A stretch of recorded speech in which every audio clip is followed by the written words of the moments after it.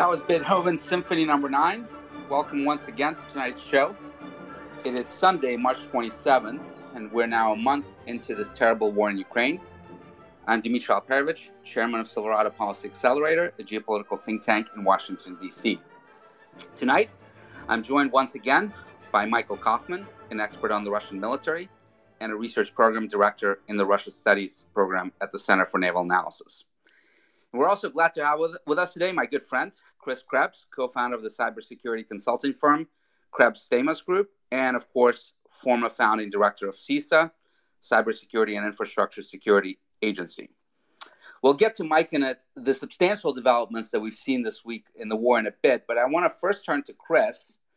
Chris, first of all, I want to express my deep gratitude to Emily Krebs, who is definitely your much better half, for lending you to us tonight for a few minutes, because I know it's her birthday and we all wish her the most happiest of birthdays. I also hope the Room Raider team is not listening tonight, since they may ding you a point or two in the future if they hear you're missing your chief sets designer's birthday to do a Twitter space. But in all seriousness, let's turn to you, because we had a remarkable announcement from the President of the United States on Monday, warning the country that the Russians may indeed be interested in targeting our critical infrastructure sector through cyber attacks. And I personally have never seen an announcement like this from the President of the United States before on a cyber issue. And of course, we've been expecting the Russians to retaliate for these major sanctions and the economic pain that they're suffering.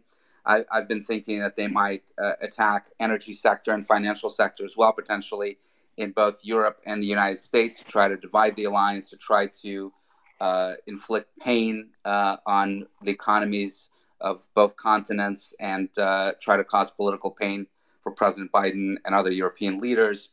But you're working a lot right now with companies that have gotten these warnings, that have heard from Jen Easterly, the current director of CISA, about what they should be doing. Tell us a little bit about the types of conversations you're having and what you're advising your clients right now. Hey, thanks, Dimitri, for having me on. And yes, Friday when you called me, I clearly was still in spring break mode down in Mexico. And when I accepted, not remembering at the time that Sunday was, in fact, Emily's birthday. So I think this was a notable week for three reasons. First, as you pointed out, President Biden's announcement about a potential incoming cyber activity due to evolving intelligence. The second was the Viasat, additional information on Viasat, and third is the indictments of Russian hackers for the 2017 through 2018-19 energy sector related activity. So back to your original question, companies are asking two things right now, primarily. First is for Western or domestic operations, what should they be thinking about, who's in the crosshairs? And like you and I have talked about for a while now, there's kind of two primary vectors to be thinking about. First is, are you on that potential list of down-selected targets or target sectors that would make sense to a Russian actor? And right now, or at least a state actor, and I think that would be principally driven by prior activity or a tit for tat on where the sanctions are hitting hardest. And so prior activity is certainly energy sector. The Russians have been very interested for years in U.S. energy sector activity, and that kind of points back to the prior indictments from the fall that were unsealed this week. And then the second, on the tit for tat, where it's hitting them hardest, is in part in the financial services sector. So it's a lot of financial services sector organizations that are concerned about Russian activity. And then you think about defense industrial base and along those, and other government agencies. And there was a report of an FBI flash alert, TOP Amber, of course, but nonetheless found its way into the hands of I think it was Sean Lingus at CNN, and he reported on that. So yeah, I think that's kind of the primary concern target sets that we're hearing about. The second set of conversations that we're having is with organizations, and this is not a pure cyber play. It's more on sustaining or winding down operations in Russia. So Jeffrey Sonnenfeld, the professor at Yale School of Management, has this list. And the list right now is several hundred companies long. And it's divided into four different categories on a spectrum from have withdrawn entirely from Russia all the way down to our remaining operations in Russia. And that list is being maintained right now kind of as a public sector or public source, open source tracker of organizations. But it's also being operationalized by ESG groups, institutional investors, people that are trying to lead almost apartheid equivalent boycotts of companies for remaining. But the first three categories on that list are in some way, shape, or form, those companies are withdrawing operations, and there's certain IT operation considerations that go along with that process, both before you make an announcement and then after you make an announcement. And that includes backing up data, ensuring that any IT assets that are left behind are properly, either secured, bricked, or otherwise restricted access and limited only to those that operate in the state that remain in Russia. So that's a lot of the conversations that we're having. So it's not a pure cyber play. There is a good bit of insider risk piece there. That fourth group, though, that's on the Sonnenfeld list, they are having an entirely different set of conversations because they're potentially on a targeting list for Anonymous, the hacker or whatever we want to call them, the collective that is going after companies that are remaining. And we heard earlier this week that they had dropped, some large data set from Nestle, the European confection company, or whatever you want to call them. So that, there are a number of different assets or operators out there that have a diverse set of considerations and risks. And these organizations are trying to figure out what their exposure is. And then there's a kind of a final conversation, and one that you and I have also had before. I think a lot of organizations are kind of waking up, and they're saying, well, we've heard for the longest time about the necessity of factoring in geopolitical risk to our IT operations and cybersecurity risk management operations. And a lot of companies have kind of put it off. And so they're working overtime to figure out how to unwind Russia. And at the same time, they're looking forward and they're saying, well, wait a second, where are some other potential geopolitical flashpoints that we could be seeing pop up in the near future, or maybe even the midterm? And of course, the eyes immediately get drawn to China and the Taiwanese and the conflict with Taiwan. So that's a bit of a range of the discussions, at least we're having these days. Yeah, a lot to unpack there. So let me jump in first on the indictments, because I thought they were fascinating. They indicted this Center for Scientific Research, Institute of Chemistry and Mechanics in Moscow, which is sort of almost an equivalent of our FFRDCs, federally funded research institutions like MITRE in Russia, works predominantly with the Ministry of Defense. And they were responsible for the so-called Triton attack on Saudi Arabian petroleum facility refinery back in 2017. And what was really interesting is that they targeted the safety systems made by Schneider Electric that is responsible from preventing things from going boom effectively in a refinery, looking at all the different industrial control processes that are taking place and making sure that if things get out of hand, that it can initiate an emergency shutdown of refinery operations. And they specifically targeted that system with their malicious code. And then we learned in the indictment that not only did they execute that attack in Saudi Arabia, but they were also targeting a variety of U.S. refineries in 2018 after that attack on Saudi Arabia, but they were unsuccessful in those attempts. So I think this gives us a little bit of a view in what Russia is capable of on the industrial control system side. Obviously, we've seen a lot of wiper attacks from them in recent years, both against Ukraine and obviously attacks that have escaped Ukraine like NotPetya. But this was a really remarkable attack that could have caused loss of life if that refinery had been, if the control processes in that refinery had gone out of standard operating procedure. So, Chris, again, let me ask you specifically. You work with a lot of companies right now. What are you telling them to do now?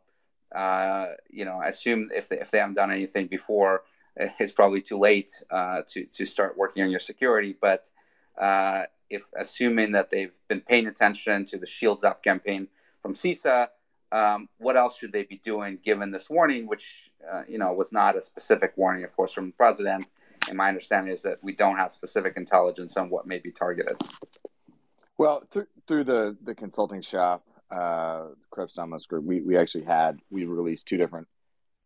We made it public, but two different alerts. First was what does Shields Up mean to a company that's trying to affect rapid change in a matter of hours or a couple days? And we pushed that out a couple weeks ago, and it's it starts at the top, really trying to get the attention of executive leadership, and that's what I appreciate, frankly, about the way that Jen Easterly and the CISA team have been engaging publicly, trying to not just focus on the technical community. And this is in part what we started at CISA a few years ago is, U.S. CERT had been pushing out bulletins and situation alerts constantly. But what we were finding is that there was diminishing returns, in part because we hadn't kind of prepped the battlefield at the leadership levels. So we made a bit of a change again a couple of years ago. So we started targeting more executive communications, and I see Jen continuing that in her outreach with CISA right now. We kind of took a similar model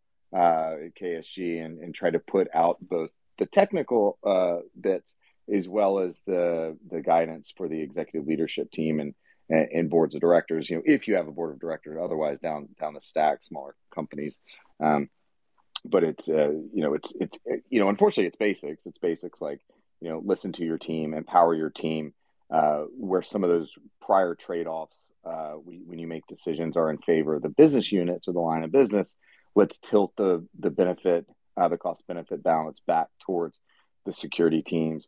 I know there's always risk in crash deploying MFA or insider risk tools, but if you're going to do it now, and push a multi-factor package as rapidly as you can across the organization, starting with those VIP or administrative accounts. So that was part of the Shields Up campaign. Again, that's we've got that public for KSG. There's a second piece that we did that goes back to that conversation about what it looks like. What are the recommendations that a company that's pulling out or making a business decision on Russia?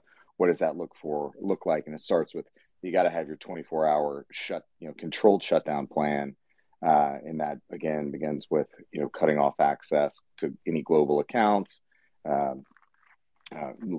looking for any suspicious exfiltration, things like that, as well as you may not have 24 hours. What happens when the FSB shows up at your door and nationalizes the company? You need the ability to set an unrevocable 1-hour shutdown plan. And the critical aspect of all of this is that whatever you're doing as an organization, you have to be making decisions in implementing the plan with as little operational involvement of the Russian team as possible. You don't want to implicate them down the road where they could have their own legal jeopardy. Try to keep them as pure and clean as possible. Before I let you go, Chris, I want to run this by you.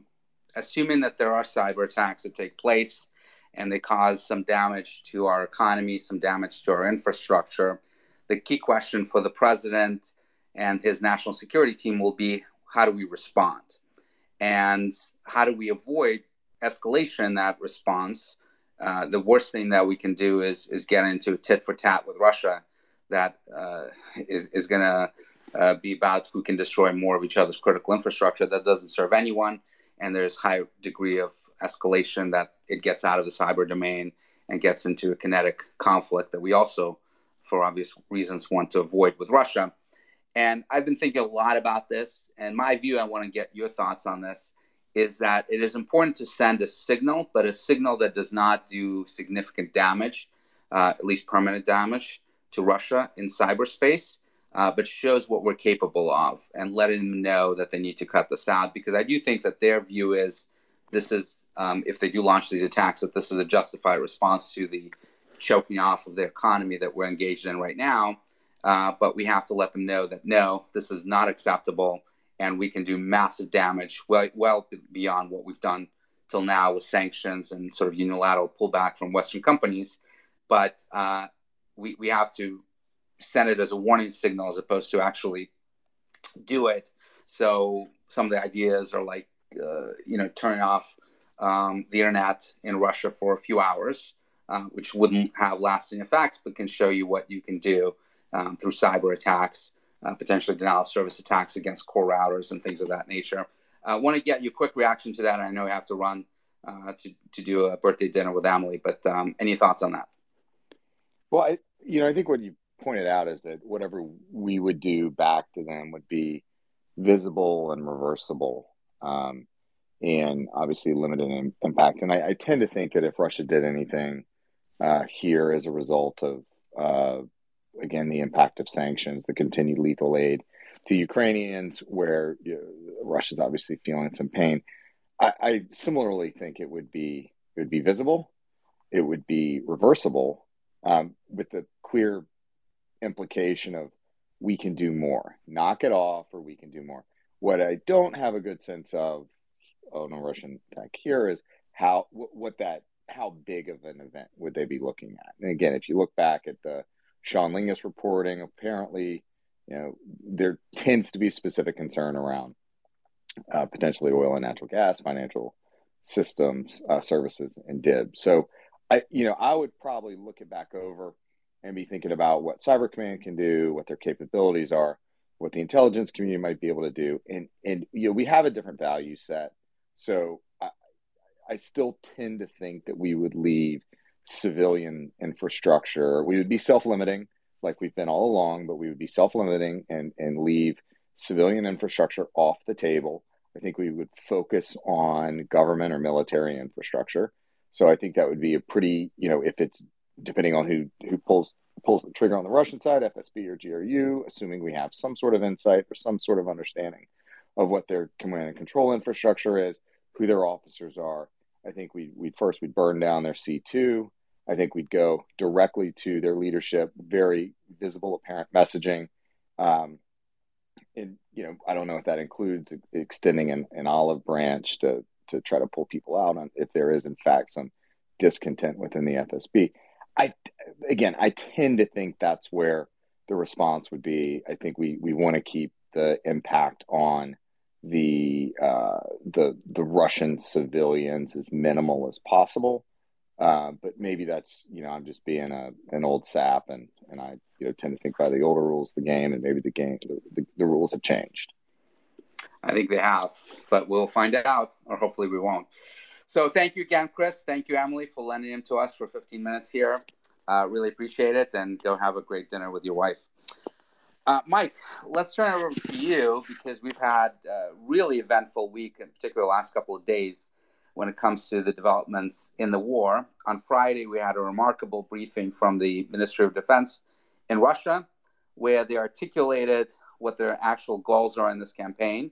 My view, I assume you agree, is that those are much revised goals from what they may have been initially, but now they're saying, oh, never mind our attacks on Kiev and Sumy and Chernihiv and Kherson in the south and attempts to take Mykolaiv. That was all a feint. What we really wanted was just to take Donbass and to expand DNR and LNR, these statelets that we've created back in 2014, to their original borders of the regions that they had before 2014 when they were part of Ukraine. And that's all that we really wanted to do. And then we had today President Putin, in his address to the Rosgvardia on National Guard's Day, say that the troops of Rosgvardia are doing a special operation not in Ukraine, but in the Donbass. So clearly we have an attempt to find a path to some sort of declaration of victory that is still achievable on their side, and a scaling back of their original goals. First of all, do you agree with that? And do you think they will be successful in that attempt to scale everything back? Because I think there's a lot of puzzlement in Russia right now when the initial goals that they've declared of demilitarizing Ukraine, denazifying Ukraine, and suddenly you're going to be content with destroyed Mariupol and slightly larger DNR and LNR. Is that really going to be sold as a victory to the Russian public? Thanks, Dmitry. Well, I think you probably remember a week ago I sort of theorized that they were going to stall out on two out of the three fronts in the north around Kiev and in the southwest around Mykolaiv, and that the only thing they had left to salvage was potentially an encirclement of Ukrainian forces in the joint forces operation around the Donbass, and that's what they were attempting to do. From the looks of it, that's where they were focusing. I'm not surprised at all by the MOD announcement. I think we're probably reading it a little bit too optimistically, saying that that's what it is, whereas most likely they're creating options for themselves in order to construct a narrative that this operation was solely about the Donbass, which is essentially what they said, because that's likely the one area that they can potentially still make gains and walk away salvaging something from this operation, given the way things are going for them on the ground militarily. But it's not clear that they've necessarily decided what they want to do. For example, there's a debate on the sort of the coast of Sea of Azov. What will they do with Kherson Oblast and part of Zaporizhia that they've occupied? Are those going to be trading ships? Will they potentially consider setting them up as republics and then claiming this territory, partitioning Ukraine? My view of it is that Russian forces predictably became exhausted and combat ineffective as of about a week ago, right? I think that was anticipated. They don't have much in the way of offensive potential on most of these fronts. Ukraine has taken the advantage to pursue some counterattacks because they can see Russian units digging in. I think it's smart of them probably to pursue a counterattack where they can in the coming days, because any attempt to regain lost territory could be much harder and more costly in the future if Russian forces are able to fortify their positions.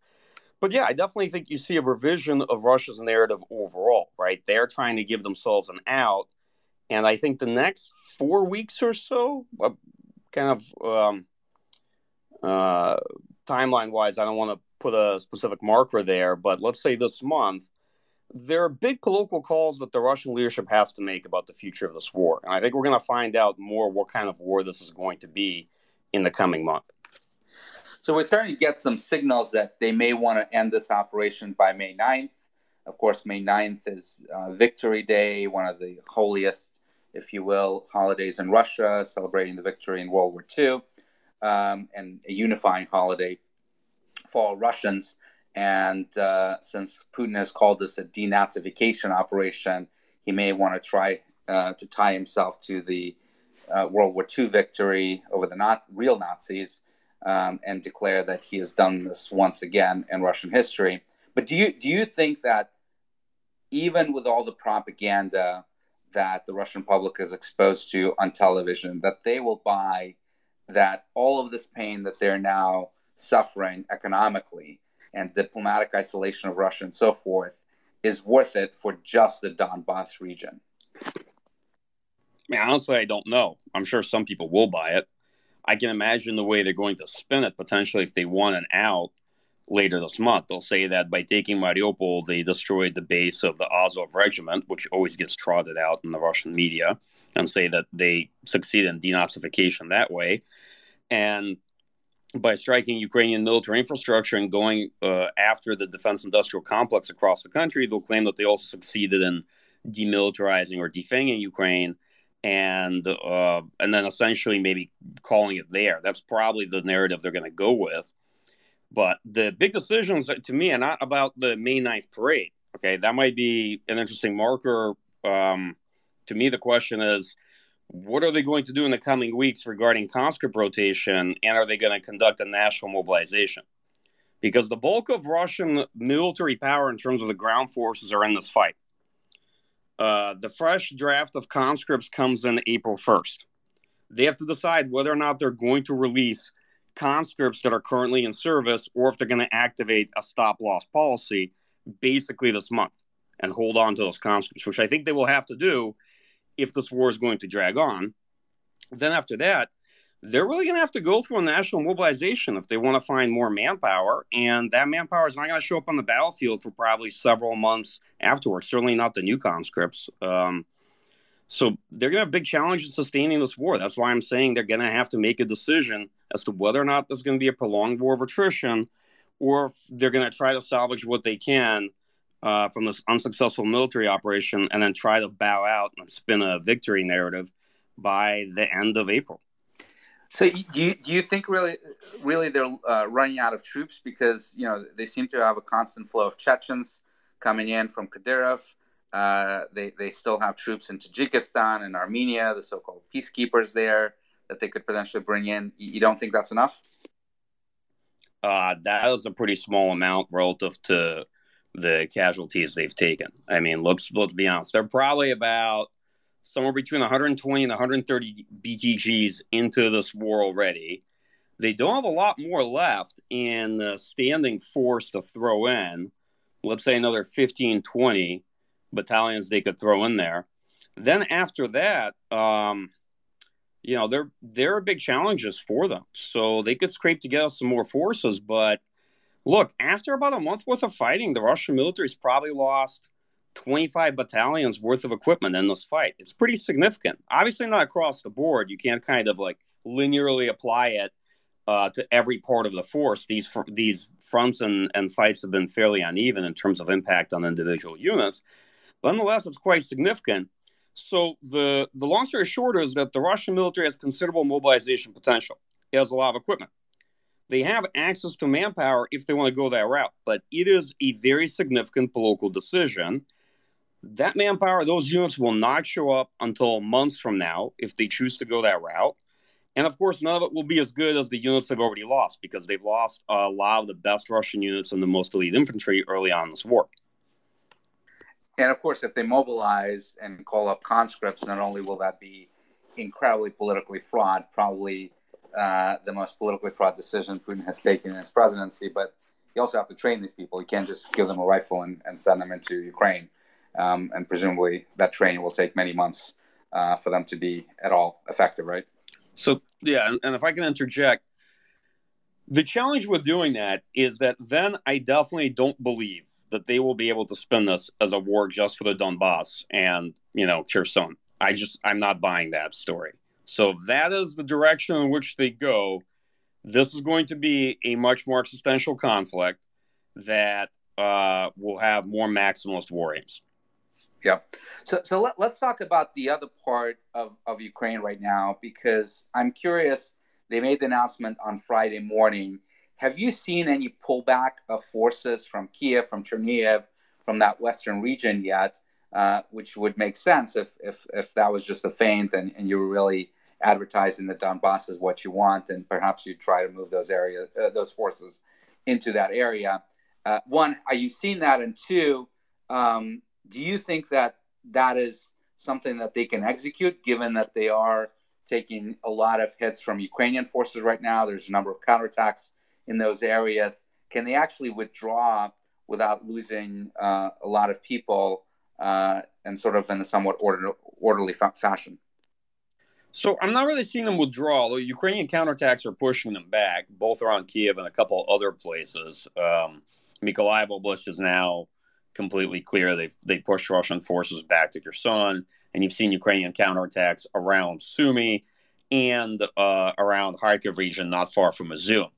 But that said, okay, there's a bit of a catch-22 for the Russian military when we look at it from a strategy perspective, which is they cannot suddenly withdraw for two reasons. First, militarily, it will be problematic.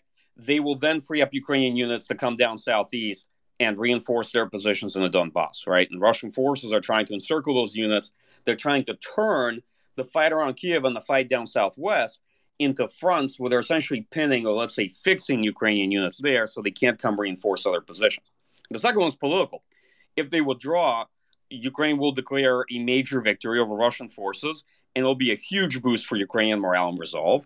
And I don't think they want to do that either. So my guess is that they will give up territory, try to consolidate positions, try to consolidate supply lines and logistics, probably retreat from Kiev somewhat while still keeping the city in danger, right? Or at least retaining the ability to pressure it, and then maintain those positions as long as they're fighting in the eastern part of the country. That's just one hypothesis. Got it. And what about the involvement of Donbass? Let's say, Mariupol is obviously in a very, very tough position right now. They've taken most of that city already. and really destroyed it. Probably 80% of the infrastructure in the city is now decimated. But if it does fall ultimately and become sort of Ukraine Alamo, they'll free up those forces that have been used for the attack on Mariupol to try to do pincer maneuver up north and come down from Izum and envelop those Donbass forces. The Russians claim that the Ukrainians have about 50,000 forces in Donbass. Do you think the Russians can pull off such a pincer maneuver, given the problems that they've had with logistics? These are not insubstantial distances, obviously, and you have significant Ukrainian forces there. Do you think it's actually doable? I mean, that's a hard question, Mitri. I always give disappointing answers such as it depends and war is highly contingent, right? So I think the honest answer is that if they take Mariupol, they will be able to free logistics for that fight and much better supply the forces pushing up from Melitopol and the southern end of this pincer movement. They're attempting a double envelopment. The distances between this double envelopment are pretty significant. I don't think they would be able to complete it in its entirety, but I think they definitely could put Ukrainian forces in a precarious position. I have to caveat that by saying I don't know necessarily what the combat effectiveness is of Russian units around Izum or around the southern part of Ukraine where you see that axis coming up from Melitopol. And second, I have even less knowledge or a notion about what the state of Ukrainian forces is in the Donbass. What their combat effectiveness is, how well supplied they are, and what their potential is to sustain this fight or to conduct any counteroffensives either. And we just have to be, I think, frank about that we have some idea about the state of Russian units, but it's very imperfect and incomplete, and the ranges are pretty far in terms of casualties and whatnot. And we have even less idea about the state of Ukrainian forces. Yeah, and the Ukrainian forces, of course, are pretty dug in that area. They've been fighting there since 2014. Lots of trenches, lots of underground positions. So it won't be an easy fight to try to dislodge them. What about counterattacks, Mike? You mentioned that the Ukrainian forces have been able to push the Russians back near Kiev, near Mykolaiv. Do you think they can sustain that and actually push them further out, perhaps back to Chernobyl from the Kiev region, push them away from Kharkiv and Sumy, the cities in the north? What do you make of the ability of the Ukrainian forces right now to do that? I mean, I think they can incrementally make gains and retake lost territory. Russian units are stretched pretty thin around Kharkiv and Sumy, for one, and there, I think there's advantages for Ukrainian forces. Plus, a lot of those units have been mauled over the past several weeks of fighting. Northeast of Kiev, there are issues for Russian forces because there's just a paucity of forces. There's low density. They're stretched pretty thin there as well. And they're pretty extended in terms of logistic supply lines. So you saw them retreat several dozen kilometers back from Bavary after a Ukrainian counterattack, although at some point those lines are going to consolidate. And then west of Kiev, if you look kind of at the positions Russian forces were taking, a bunch around the city, in Irpin, Bucha, and Hostomel, but then also an outer ring kind of facing outwards around Makariev and Borodyanka and the like. So there, Ukrainian forces have made some gains at that outer ring, pushing in from the west-northwest and crimping Russian positions. It's hard to say exactly what's happening there because, it's always difficult to reconcile claims. But it looks like Ukrainians are having some success with raids against Russian forces. That said, I can see the imperative of counterattacking now. While Russian units have lost the momentum, they're in an operational pause. They need to reorganize, replace losses, and it's best to attack them before they dig in. That makes sense. On the other hand, I'm not sure how well Ukraine can sustain a counteroffensive because that means probably leaving urban terrain, right, which strongly favors the defender, coming out in the open, engaging Russian units. You can do it where the correlation of forces favors you. But on the whole, I think Ukrainian forces also have to be cautious. They have to preserve their own equipment, manpower. And you can tell a little bit, at least, I don't like reading tea leaves, but you can tell from Zelensky's requests that they need equipment. They need more equipment to go on the counteroffensive, right? I suspect that their losses of equipment as a share of the overall force, which is quite smaller than that of the Russian army, are not insignificant. Yeah. And, clearing Makarev is also very important for them because it helps them to resupply Kiev and clears up that major highway that goes from through Zhytomyr and into Western Ukraine. What about the Hostomel airport, the famous airport that near Kiev that was taken by the VDV, by the Russian airborne, in the initial hours of the war? They were thrown out of there. Then they drove through from Chernobyl and took it back, and they've been pretty dug in there. Have you seen them actually using that airport strategically? Do you think they're getting resupplied from the air into that airport, or is that just another defensive position for their ground forces? No, I don't think so. I think Russian units have been using airports often as bases and staging areas pretty consistently throughout this conflict. It kind of makes sense in some ways logistically, but I've not seen them use the airport for substantial resupply. Air operations around there would be hard because there's still air defense functioning around the Ukrainian capital, right? And there's a plethora of man paths on this battlefield as well. So it would be pretty dangerous to do. Yeah. And of course, we had Slovakia offering the S-300 system that it had back from the Soviet days. It said that it would provide that system to Ukraine as soon as it got a replacement. Well, last week it did get a replacement that is now operational, Patriot batteries that were driven from Germany. So presumably that system is on the way to Ukraine, or maybe is already operational there. And of course, Ukrainians had their own S-300s and other air defense systems that they could have used.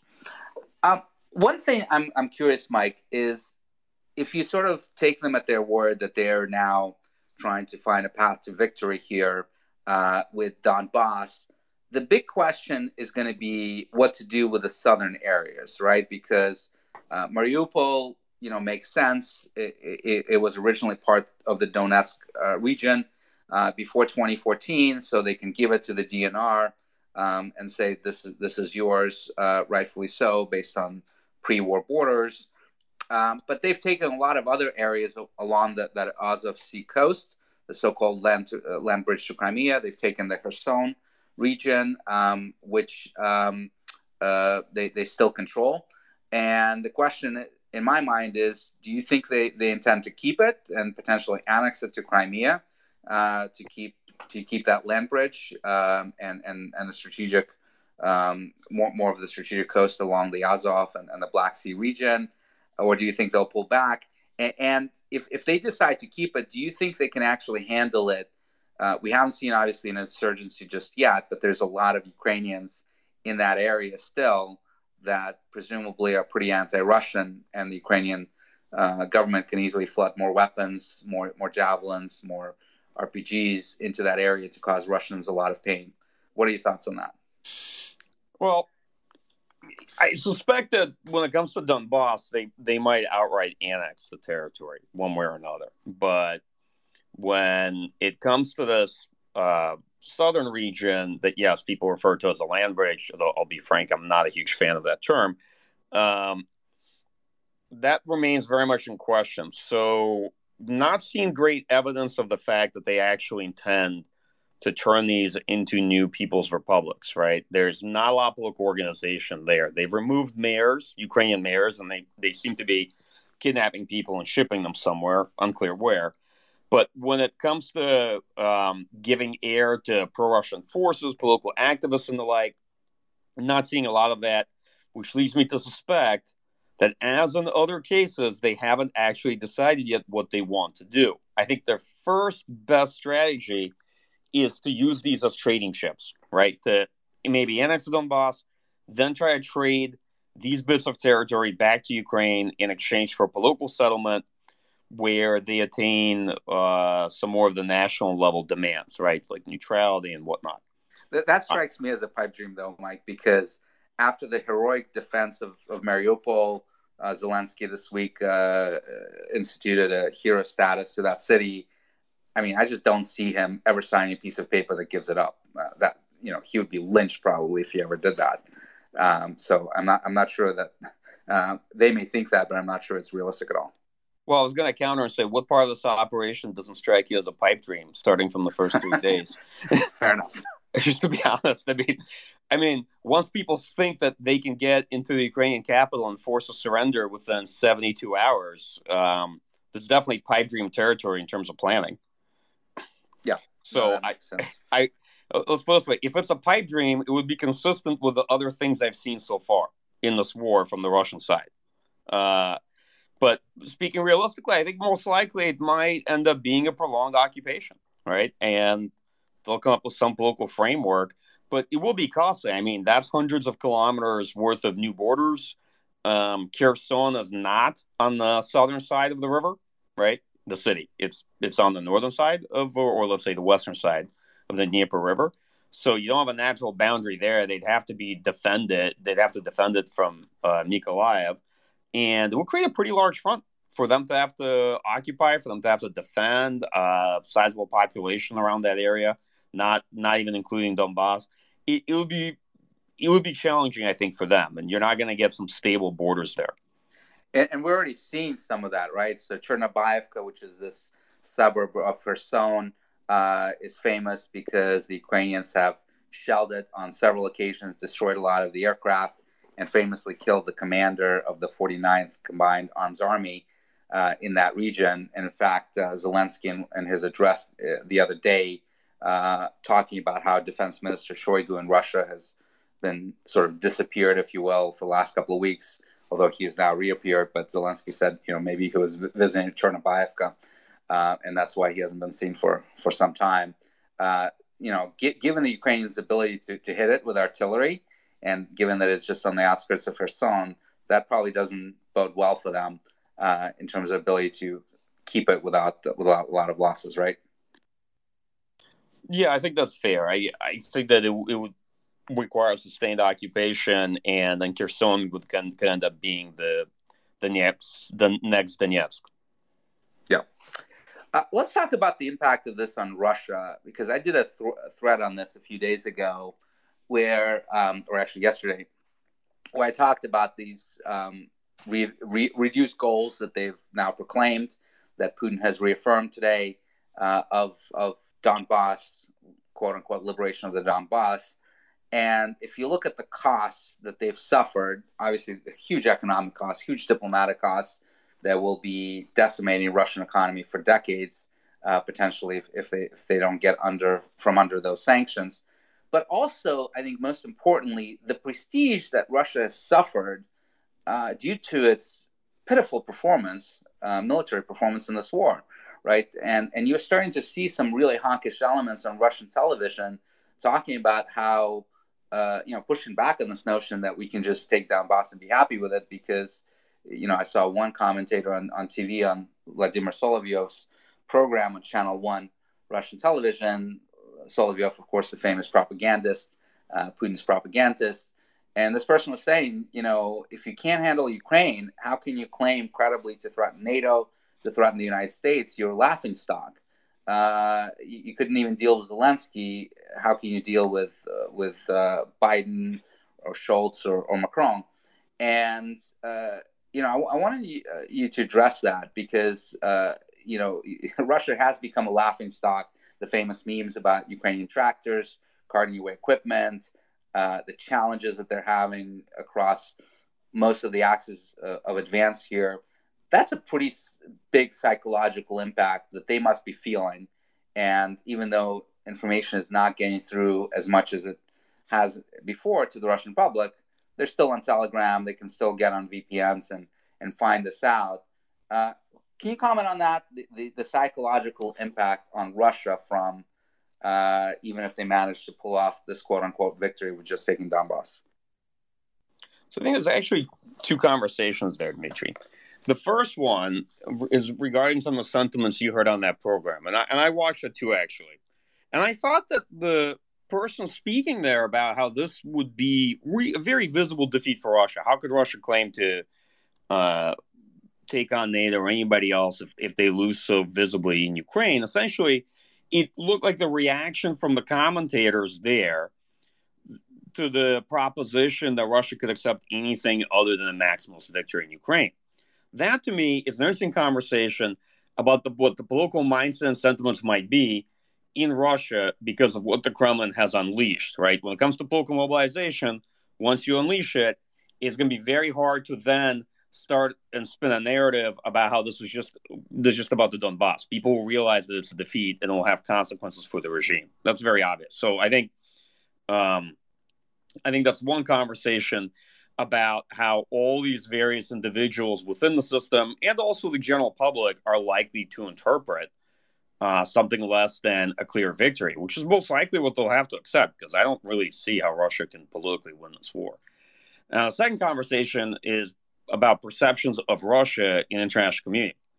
So there's two things there. First, yeah, Russian performance military-wise is pretty embarrassing. We can see that. And they've not done nearly as well as a lot of people had estimated early on. I think the military analysis community to which I belong had somewhat overestimated Russian military capability and underestimated Ukraine military capability. I have a long thread on that from a couple of weeks ago. I will say that it's a lot more complicated than that. Military power always needs a context to express itself. You can't measure it the way you do accounting. So military power in the abstract is just not a thing. How Russia does in Ukraine tells us some things about how Russian military would perform and the problems they have with the fundamentals in other contingencies, but it doesn't tell us nearly as much as people think. But that said, yeah, you're right. There's real dismissiveness of Russian military power that I think we're going to be dealing with moving forward. And, in my community, at least, we've for a long time now dealt with two narratives. Either Russia's 12 foot tall or it's 4 foot tall. And the truth has always been somewhere in between. And this is going to be another probably significant overcorrection into the Russia 4 foot tall category, where I can already see I'm going to spend years probably having talk about how the Russian military did poorly in Ukraine. But, that's a snapshot of what happened in this particular war. I was talking to General Petraeus the other day, who does listen to these podcasts and is a big fan of your analysis, Mike. And he said, given their performance in Ukraine right now, he's not sure that they're even 4 foot tall at this point. Really? Given the disastrous impact and the loss of general officers and so forth. Let's talk. Hold on, Dmitry. Let me ask: Can you ask General Petraeus next time what we should take away from U.S. performance and success in Afghanistan and Iraq? Come on.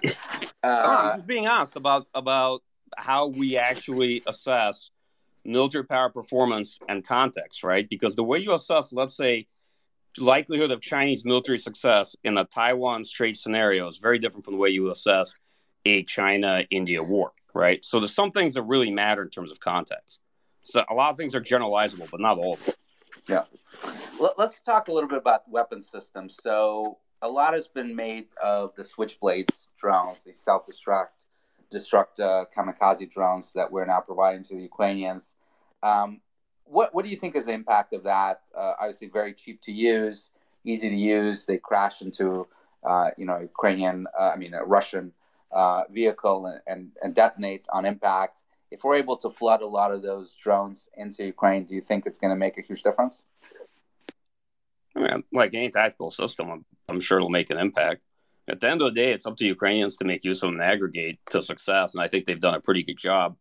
I'm surprised it's actually taken us a while to get into the drone conversation. I thought that we spent quite a bit of time talking about MiG-29s, which didn't make nearly as much sense to me as discussing the subject of providing Soviet-gen air defense systems that other countries had, various remotely operated systems that either we or other allies and partners had that we probably could have gotten into this conflict a long time ago.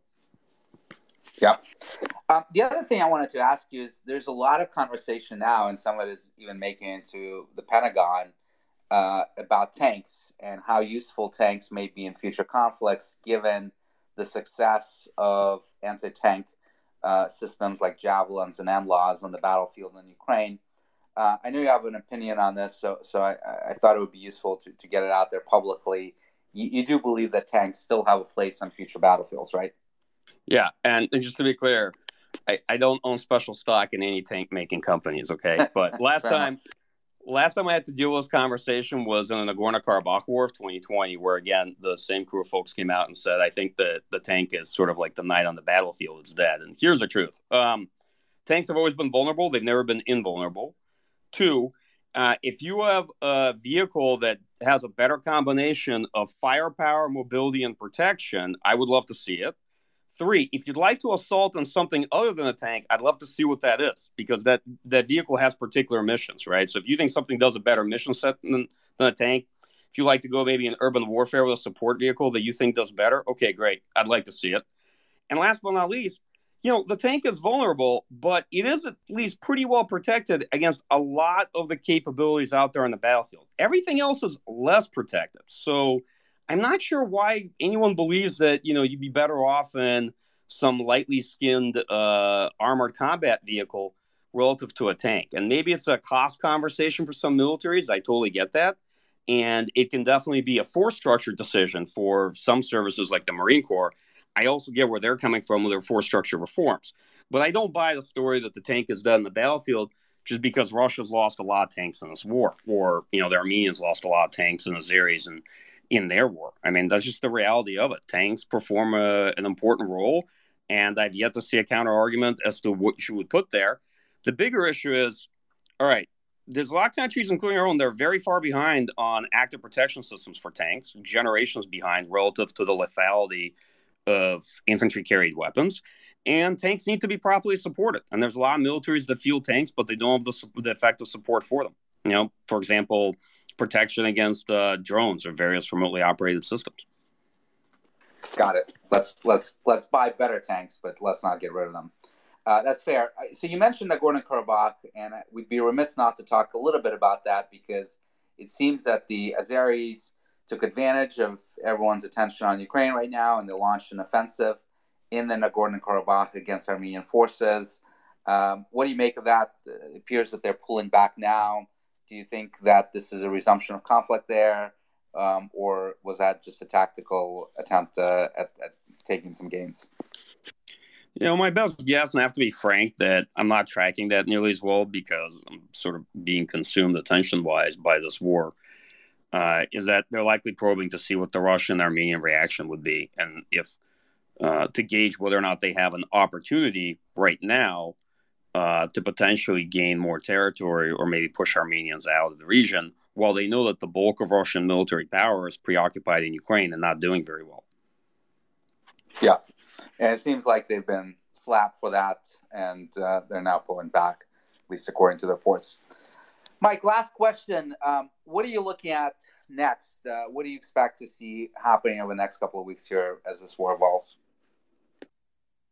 I mean, I think the big question for me is whether or not the Russian military will demonstrate that they are prioritizing the Donbass, in which case we are going to see a shift in their forces. And if they're going to try this sort of last big push, I mean, there's an argument to be made that the Russian forces in Ukraine maybe have one set of offensives in them, right? And if they're going to concentrate somewhere, it will be the Donbass. I'm also going to look to see where Ukrainian military is able to make gains in counterattacks. I mean, they've certainly taken advantage of the loss of Russian momentum, but see if they can actually sustain counterattacks or not, or if these are going to be very sporadic and incremental. And then, the third point would be to look for political signals from Russian leadership themselves about what direction they're going to take in this war. And one of the biggest challenges, I think, has been trying to figure out what does Vladimir Putin actually know and think about this war, right? Because you can easily mirror image, but there isn't clear evidence that he, one, understands the battlefield reality as it is, two, that the Russian military is actually telling him the real state of their forces and the prospect for success, three, appreciates the limits of what any additional military means put into this war could possibly achieve in terms of political aims, right? So it's not clear what his reality looks like, if he appreciates the true state of the Russian military situation on the ground, and that's what's going to shape his decision making, right? Not sort of our objective attempt to analyze the situation.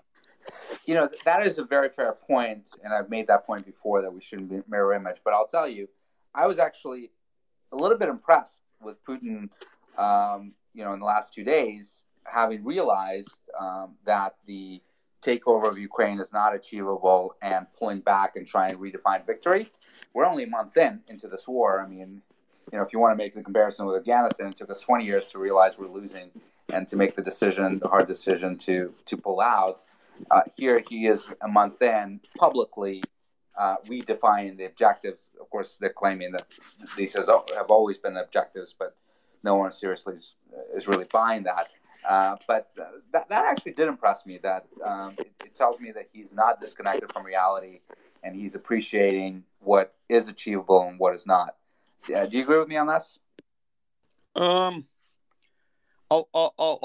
split the point with you, which is to say that if that was true, he would not have attempted this war in the first place as a banal, quick regime change operation, where he honestly thought they were going to roll Ukraine and not face much resistance in a few days. So I'll say that maybe we're now seeing inklings of him realizing the reality on the ground, but I'm not quite so sanguine yet. And as always, I'll say that it's a lot easier for someone like Putin in a personalist authoritarian system to revise the political objectives barely a few weeks into a war and then start putting out a narrative that, oh, it was just about the Donbass in the first place, right? That's one of the big advantages of that system for an authoritarian leader. Sure, it's easier, but it's not easy, as we're seeing with the pushback that he's getting even from his core propagandists and television that want to keep pushing and taking all of Ukraine. And I'll say this, I completely agree with you. He massively miscalculated on the Ukrainian resistance, on ability to take Kiev, on economic sanctions, no doubt. But it seems like he's realizing that he's miscalculated, and he's realizing what may or may not be achievable. But that remains to be seen. Well, another great conversation. Thank you so much, Mike. Thank you, Chris, for joining us, for sharing your thoughts with us. Always insightful. And Mike, you've been right in terms of predictions of how this war would unfold pretty much since day one. So always recommend everyone listen to you for what's to come because you have a very keen understanding of the Russian military and what's taking place on the ground, unlike pretty much anyone else in this field. So again, thank you so much. Thank you, everyone, for joining us. Have a great rest of your weekend, and hopefully we'll see each other soon again. Thank you. Thanks a lot.